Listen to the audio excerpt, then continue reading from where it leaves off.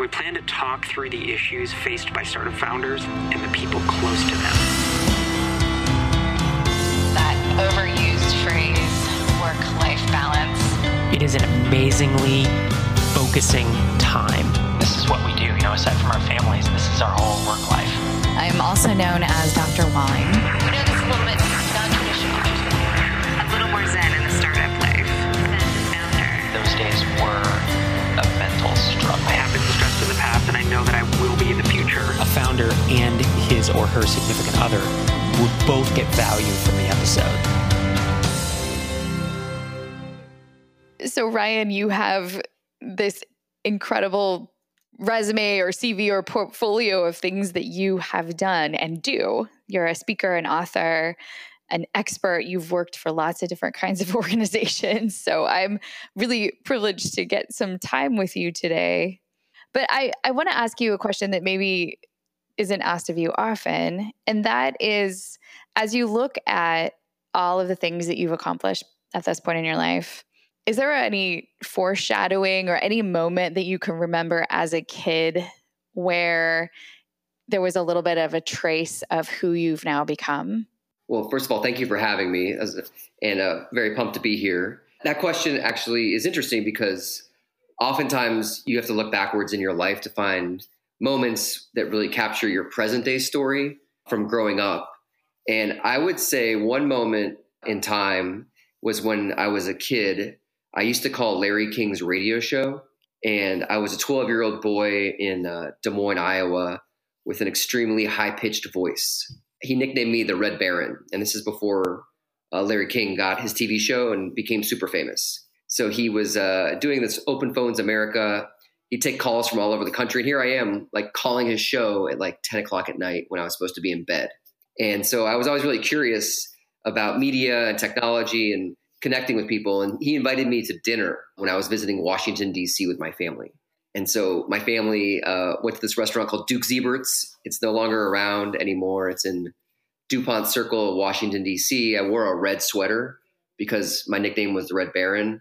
And if you can imagine, I was a squeaky 12-year-old, awkward, very high-pitched voice kid. And here I am meeting Larry King.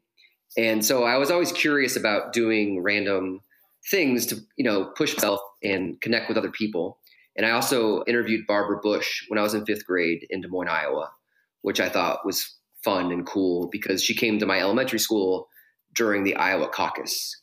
And so I always had these fun moments of getting myself into conversations with people that were somewhat famous or influential in the case of Barbara Bush and Larry King. And then funny to bring it all full circle, I live in Los Angeles now, and I have gone to breakfast with Larry King quite a few times. Is a Jewish deli that he loves in Beverly Hills.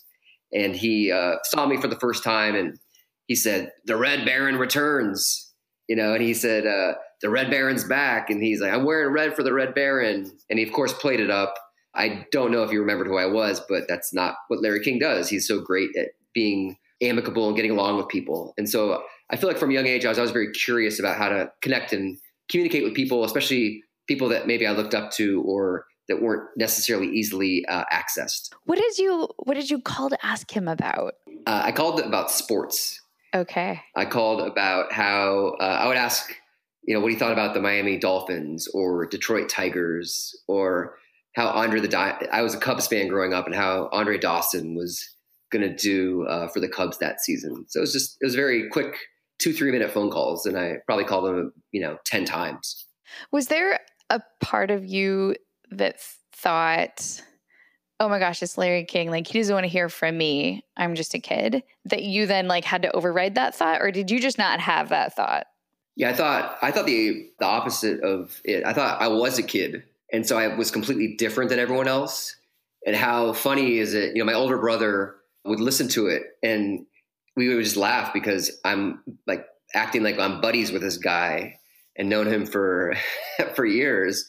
But meanwhile, we're just bantering about sports. And so I looked at it like I was calling a show that mostly adults listen to. Yeah, I thought that it was a fun thing to do that maybe would change things up. So even then you sort of knew your competitive edge, or that you had this unique attribute that would set you apart from the rest of the Larry King crowd. Yeah, that was the goal. I mean, he had a lot of regular callers, And so I knew like some random kid in the Midwest with a high-pitched voice asking about the Chicago Cubs is probably not his run-of-the-mill caller. And I think that's why he remembered me. And it was funny because the last time, before we met for dinner, he's like, the Red Baron, whenever you're in DC, come say hi to me. And I said, sure. And so he put me on hold and said, okay, you got to call my producer tomorrow. So I called this woman, Judy Thomas, on my landline growing up. And it was his producer. And then she coordinated the whole dinner experience for us. It was pretty funny. That's awesome. You've made a lot of your career based on your ability to find a unique voice, because you're a speaker, you're a coach, you've written about the influencer economy. And of course, those are activities where there are lots of people doing those things. So figuring out how to find that unique edge, has that always been kind of a superpower of yours, or is that something that has been hard to do sometimes? Yes, the majority of my professional life working at startups and in entrepreneurial companies, I've had success. Like one company were acquired by Disney, another company was acquired by Warner Brothers, and I live in Los Angeles, and these were all social media-based content, YouTube network, entertainment companies. And at each of those jobs, I had people that would take credit for my work. They would steal my ideas and really my effort, and then package it up into their own work and get credit for it. And I was laid off from Disney, actually. And it was kind of sweet in the end because I was laid off and I got a severance. And then I found a better job at this other company, Machinima. But my boss got fired a couple months after I left because I was doing all his work for him. And that's the story. That was the story of my professional career, was often getting overlooked and not noticed. And so when I started my own career path with writing books and coaching and speaking, that was the first time I really owned my work, my story, and my experiences in a way where I wasn't competing against that person at the cubicle next to me. I was competing with, a lot of other people, and it was my own, sink or swim mentality that I had to either put up or go back to the corporate world where I was always feeling undervalued, like many people can identify with. And now that you've made the jump into entrepreneurship, where you're working for your own self, nobody signs your checks. What do you like about that shift? I like the shift because I can finally own my company 100%. And a little known fact in working for big startups or corporations or anywhere where you have a boss is like part of your job is to give them the credit for what you're doing. And that's part of the team mentality. But now I am the person in charge of the team. And so I like the pressure of actually having to deliver on my own deadlines and not being managed and being able to book my own gigs. I used to do stand-up comedy, and it's really hard to get gigs on stage if you're trying to get it to the Improv. You just have to book your own gigs, get one foot in front of the other. And so I take that mentality with my own business now. Are there parts of it that are harder than you expected? Are there ever moments, in the middle of the night when you think, oh, it would be nice if someone else just told me what to do and then gave me money? Yes, absolutely. The part that gives me the most stress is when you have a client and they don't pay you on time. And there's something so nice about getting that direct deposit from your boss in the company you're working for every month, at the 31st or the last day of the month, that is regular. And it just creates less stress because it's going to be there. And, right now, I'm sure you can identify, I have clients, that have not paid me in 5 weeks, and they're your friends and you have written contracts, but you can't really enforce them. And people don't always pay you on time. And especially the bigger companies, right? They're the ones that often take advantage of you because they can, and they know you're just a vendor. So that's incredibly stressful that no one ever tells you. That's in the fine print of the entrepreneurship toolkit, is that people won't pay you on time. And that's incredibly nerve-wracking. Yeah, especially with people you have a relationship with. Like I'm waiting for a couple of checks from people that I, care deeply about and have had a great working relationship with. And it's like, how many invoices do I need to send you? Like how much of a squeaky wheel do I need to be? Which now I sort of resent is what's happening in our relationship. Yeah, totally. There's definitely like a fine line because you don't want to be perceived as being a jerk, but then you also have bills to pay. And I find it's really hard oftentimes friends are not my ideal clients for that very reason, because you have to push them to pay you. And because you have that friendship, oftentimes they think, oh, it's Ryan.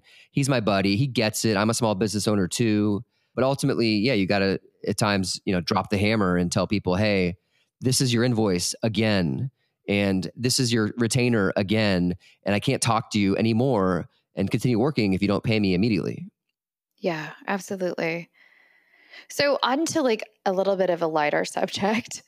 Talk to me a little bit about life in comedy and how like comedy connects to startups. Yeah, when I did stand-up comedy, there's a lot of parallels with that and entrepreneurship, because when you're a comedian, it's lonely. And it's different than improv. Improv and sketch comedy, you have a team on stage. But stand-up itself, the art is being all alone in front of a bunch of strangers and letting your guard down and being candid with yourself and being vulnerable and open, because oftentimes you have to be self-deprecating to get laughs. And you have to disarm people in the crowd. So when I was booking my own gigs, that's really what the parallel is. Like you, as a startup founder, you don't have any doors opening necessarily for you. You have to often barge into doors and open them through your network and connections. And stand-up comedy, I have one memorable experience. I was in Baltimore, Maryland at a dive bar, my first time ever going on stage, and people were flicking cigarettes and like threatening the comedians. And I got heckled. I got called worse names there than I ever did getting bullied growing up. And I could barely get through my set list. And I ended up leaving with like still a couple jokes left. And there's a secret in comedy where if you see someone on stage with a cocktail, it's most likely not alcohol. And they have a cocktail napkin that is their set list of all their jokes. And so I feel like I learned a lot through that experience. You always got to get through your set list. And so now, and ultimately you're doing it for yourself and getting your reps to get better in comedy. And so now whenever I'm pitching or presenting or selling my work and my business, I always make a point. I'm going to get through this PowerPoint. I'm going to get through this meeting. I don't care if you're a complete jerk and you're not going to hire me, because I learned that I have to do it for myself, and I can't just rely on people to welcome me in every environment. And I've even done comedy in rooms where I think, as you know, I'm a white male, and I've done comedy in rooms where it's an African-American crowd. And that experience was amazing, because you realize what it's like to be on stage and have people just like laughter is universal. And it was one of these things where like getting through that kind of experience and getting laughs from people that may not even relate to you was something that as an entrepreneur, you have to figure out that not everyone's going to get you, but you have to hook them in a way that matters and meet them at their level. What do you tell yourself in your own mind during those moments when, people are flicking cigarettes butts at you or like, in your heart of hearts, like they don't want to hire me. They don't like me. They don't care about my message. Like, how do you kind of shore up your internal resources in that moment? It's not always fun. And it sounds not at all fun. It's like the opposite of fun. And you have to check your ego and understand that you're there to meet the audience at their level. And if you're not doing that, then that's on you. Oftentimes, comedians, like you'll go to these clubs and people are stressed. They've had terrible days at work. Their boss is yelling at them. They came to eat greasy chicken wings, drink some watered down Bud Lights, and laugh. But oftentimes you get people that are, have their arms crossed and they're not looking to laugh. And so you just ignore those people. And I think, as an entrepreneur, like, and I'm sure you get this all the time, you need to move on to the next person. Like there's so many, fish in the sea. There's so many people out there to work with you and to collaborate with, that you just got to move on to the next person and accept the rejection and understand that it's painful, but realize that, we're in a limitless world right now. And there's so many people that you can work with, and to not spend time with the a-holes that are going to be negative influences in your life. Yeah. I know from your own podcast and from some of your writing, you've talked with people like Brad Feld and Rand Fishkin about depression and anxiety, and you've been somewhat open about your own journey with depression as a younger man. And I guess I wonder why it's been important for you to talk about that so publicly. A lot of reasons. The main one was I felt like these stories are not told enough. And so many people only talk about depression when they're successful, right? And it's like, great, you've reached this point where you're worth $1 million, so then you can talk about depression. And I felt like it was really important to tell that story along my journey. And because it was more real to me. And I had a friend once, because I was self-conscious about talking about the depression. And, I was clinically depressed in my early 20s while I was doing stand-up comedy. And I'll let you be the judge if I was funny or not. But ultimately, putting one foot in front of the other got me to realize I'm much better as a marketer than a comedian. And I don't have to be the star on stage. And so that experience has formed me to this day. And I feel like if you don't talk about this stuff, like there's always these people when something traumatic happens, like, when Kate Spade and Anthony Bourdain, they lost their lives on their, and it was so tragic. And people will say, well, you just got to ask for help. Why didn't they ask for help? And how do you do that? Your own echo chamber and your own mind, like getting into your own head. And so I feel like if you can be on the offensive and realize there's great things in life. Like I love watching baseball and I love going on walks on the beach and I love talking on podcasts. But ultimately, if you can't just accept that there's dark moments and put yourself on the offensive, then maybe people that don't want to talk about it or get defensive about it, you can maybe open up and help shape their perspectives. Have those been particularly difficult conversations to have in the worlds of tech and marketing, which I don't know if I'm an outsider or an insider, I haven't quite decided. Other people can decide, I guess. But from my perspective, those fields seem particularly wired to keep up the appearance, to impress the funders, to make everything look sort of sassy and like you're pivoting. I mean, it's a particularly hard part of, I guess, little corner of the economy in which to be vulnerable, open about things that are broken. Look, it's like you're weak. If you talk about it as a man, especially, you're weak. And, you're all these different synonyms for being weak, right? That we talk about as men. And I feel like I've worked for so many founders that have been undiagnosed bipolar. And there's so many highs and so many lows. I think it does reframe how you think.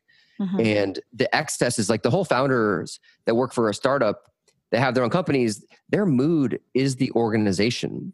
So if they're low, everyone's low. And we're forced to have this false bravado that everything's okay and that we're all going to make it together.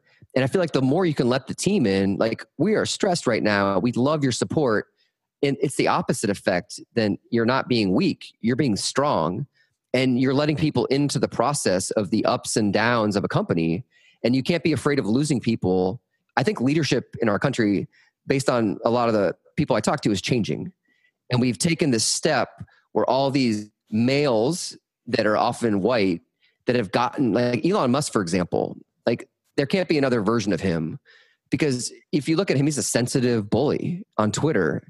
And I feel like the next generation of leadership really is more empathetic. And I think that's a big buzzword right now.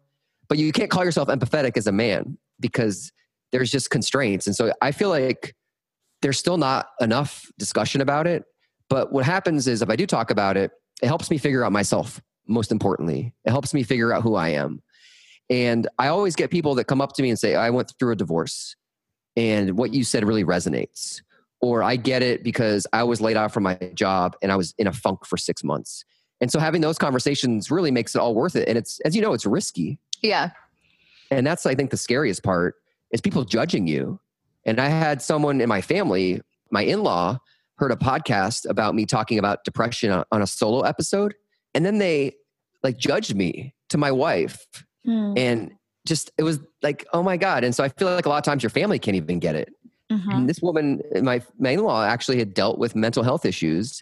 And I was like, wait a second, I thought you'd support me. I didn't think you would be judging me based on my opening up about my history. Yeah, sometimes the closer people are to you, the harder it is for them. It's a little bit. And the mirror is a little bit too close. It's too real. Yeah. It's easier to talk about it to your therapist, but not necessarily in a public forum, which I don't care anymore. I have no hangups. And I almost stopped talking about it, but people told me that they wanted to hear that story. Yeah. And that even now more than ever. And so here we are. Yeah. Your brand, your book, the umbrella under which you operate is the influencer economy. And can you tell me what you mean by that? Like, what does it mean to be an influencer? I'm aware of our last, just the last question I asked you, and the way that I think your ability to be open in public about topics like depression has shaped and changed the conversation that we have in public. So I would call that influence. But what do you mean when you think about what it's like to be an influencer? Yeah, I think it's really, the word's been stolen, first of all, by a bunch of no talent zeros that make money on Instagram by promoting products. And when I defined this era of influence, I felt like the word influencer was a game changer.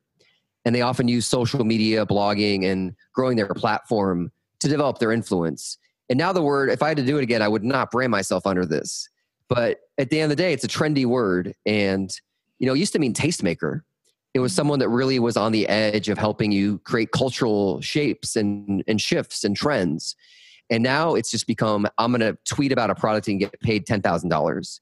And so when I defined it, I meant you need to ignore vanity metrics.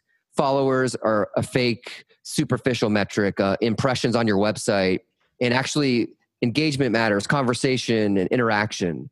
And that's where I think that the word has changed and been stolen. And so when I talk about it, it's game changing.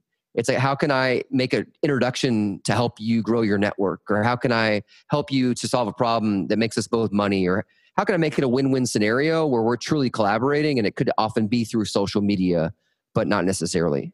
I think a chunk of the listeners to Zen Founder are folks who have come from a technology background, maybe are programmers, coders, designers, who are making the transition into entrepreneurship. And I think that the influencer aspect of that process can be much trickier than it sounds. So they've got a product or a service, something that they love, that they've worked on. What are some of the things that you like to encourage people to do maybe early on in the business to help conceptualize themselves as influencers, like sort of wrap their mind around this new identity that you take on when you become a business owner who is promoting your work? Yeah, absolutely. There's definitely a symbiotic relationship between your company and you. And the term personal brand gets thrown out all over the place. And it's like repellent, right? I don't want a personal brand. Just sounds like a lot of work. Just being yourself. You don't get paid for being yourself, unfortunately. Very few people can show up and collect a paycheck, and you have to build yourself around your company.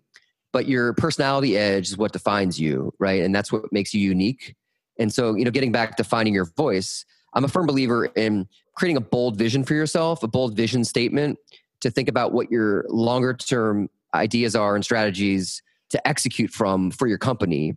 And then you figure out what your personal platform is around that. And that could be public speaking, that could be a podcast, a book. It could be generating sales leads or figuring out how to pitch yourself better. But ultimately, you have to find that platform to align with the big vision. And there's a guy named Scott Belsky who wrote a book called Making Ideas Happen. And he talks about how we're dreamers, doers, or incrementalists. And typically, we're one of those three types of people in the professional world. And so the dreamers, big vision, they're a thinker, they're often in sales, they're driving the business forward. The doer, their job is to kill 90% of the ideas of the dreamer, because you don't want to turn into an incrementalist where you're doing a lot of little things reasonably well. Mm-hmm. And that's, I think, where most of us struggle is we try to water down our product because we do too much. And we can't blog and speak and build products simultaneously. And so I'm always advising people to think about their bold vision statement and then what their platform is and pick one. And then once you can assert yourself as a leader in your category, then you can diversify that story to other platforms. But you want to be known for something for people to call you for. And so people often call you, I imagine, because they're like, hey, I want to get into podcasting, or hey, I want to talk more about how I could be a better leader and find balance in my life. And so a rhetorical question I always ask people is, what do you want people to call you for? And that's often your platform, that area that aligns with your bigger vision so you can execute. How do you answer that question? What do you want people to call you for? That's the problem, is that people have called me for influencers. And I've been branded as this person. They're like, I don't care about influencers. And so they won't necessarily, I have to convince them in a way that, and I made a mistake. I didn't intend this, but now I want people to call me for helping them tell their stories.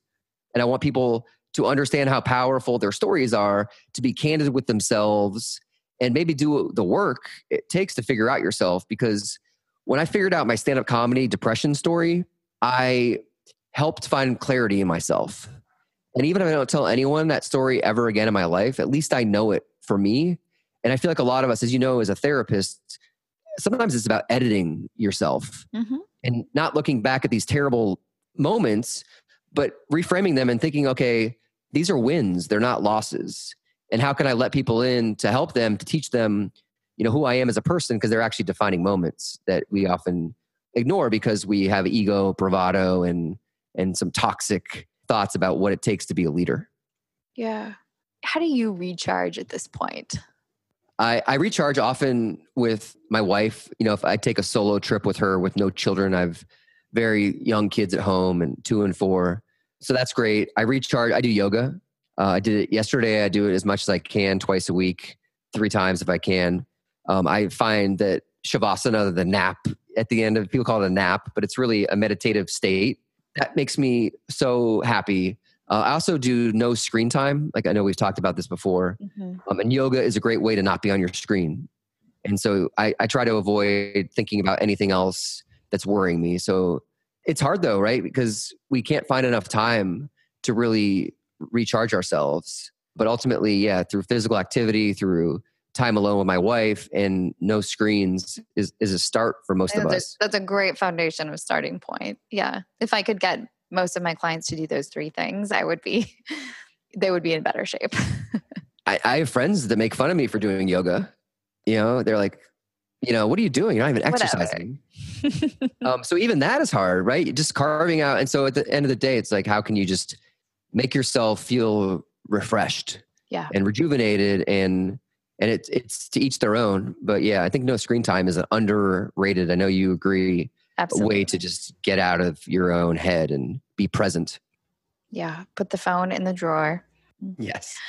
Well, I've taken a chunk of your morning today, but any last thoughts or ideas, anything that feels unfinished that you want to circle back around to before we end this episode of the Ryan Sherry Show? Yeah, I think that you brought up a really great question around how to talk about mental health or burnout with people who are in the marketing and entrepreneurship world and how there still is a stigma. And so I think that collectively people need to find ways to take action to connect with other people. And that often just getting to the real emotion of what you're feeling, if it's controlled and regulated is important. And I often talk to clients and I tell them that we may need to get uncomfortable if we work together before we can get comfortable with what we're building with your brand, your story, or any identity that we're collaborating on. And so I would urge people to understand that you get uncomfortable with people. It's a way to get comfortable. And it's just a couple minutes often. And it's so hard and scary and daunting, even interviewing people on a podcast. You get that moment of uncomfortability when you're getting ready for the interview. And so I think that, embracing uncomfortableness is like one of the more underrated approaches to just getting comfortable and dealing with a lot of the stress in your life. Yeah, absolutely. When I was a postdoc, I was on these weekly conference calls with these really preeminent leaders in my field of study at that point. They probably wouldn't be names that are known to this community, but I would get so anxious and like nauseous and just almost unable to speak because I was so anxious about these phone calls, because part of my job was to kind of facilitate or lead the conversation. And it took about 3 months before I was getting real comfortable and cracking jokes and, had relationships. But it was 3 months of like weekly nausea to be so uncomfortable and scared. But eventually you get used to it and it passes. You can have hard conversations. You become that person that you try to become because you're doing it. Mm-hmm. And I have, you just reminded me, I gave a talk at this realtor conference recently. And I sometimes do this when I give talks. I say like a swear word and then I ask if I can swear. Mm-hmm. And then it opens people up because they think, okay, this guy's letting his guard down. And even if it's a word like badass, which isn't necessarily a swear word anymore, if you ask people for permission to swear, it really, I found it like the second one guy in the front row was like, yeah, what did he say? He said like, it's exhilarating, or he had some word that was really interesting. I knew I won the crowd over. And so I find that often asking people for permission to do things like swear or give feedback or be honest and candid is an approach to connect with audiences very fast. And that could be in a business meeting or, in front of a crowd on stage. Well, that's a good place to leave it. So don't hesitate to swear and often get uncomfortable. Get uncomfortable. Yeah. It makes you feel like nauseous, like you just said. But at the end of the day, that's where I think our problem is in a lot of our culture right now is we can't be honest with other people. Yeah. And so there's all these topics that we tiptoe around that are very important to everyone. Yeah. All right, Ryan. Well, thank you so much. As always, it's a pleasure to talk with you. And for folks who want to stalk you online, what's the best place for them to find you? Yeah, they can stalk me on Instagram at Ryan J. Will. My website's influencereconomy.com. And my podcast, if you search Ryan Williams, and you're a guest on my podcast, so they can hear the other side of this conversation when they check that out. And that's where you can find me online. Awesome. And we'll put that in the show notes too, for those of you who are driving or can't write that fast. All right. Take good care, Ryan. We'll talk with you soon. Thank you so much. Thanks for listening to this episode of Zen Founder. Our theme song is A New Beginning by bensound.com, used under Creative Commons.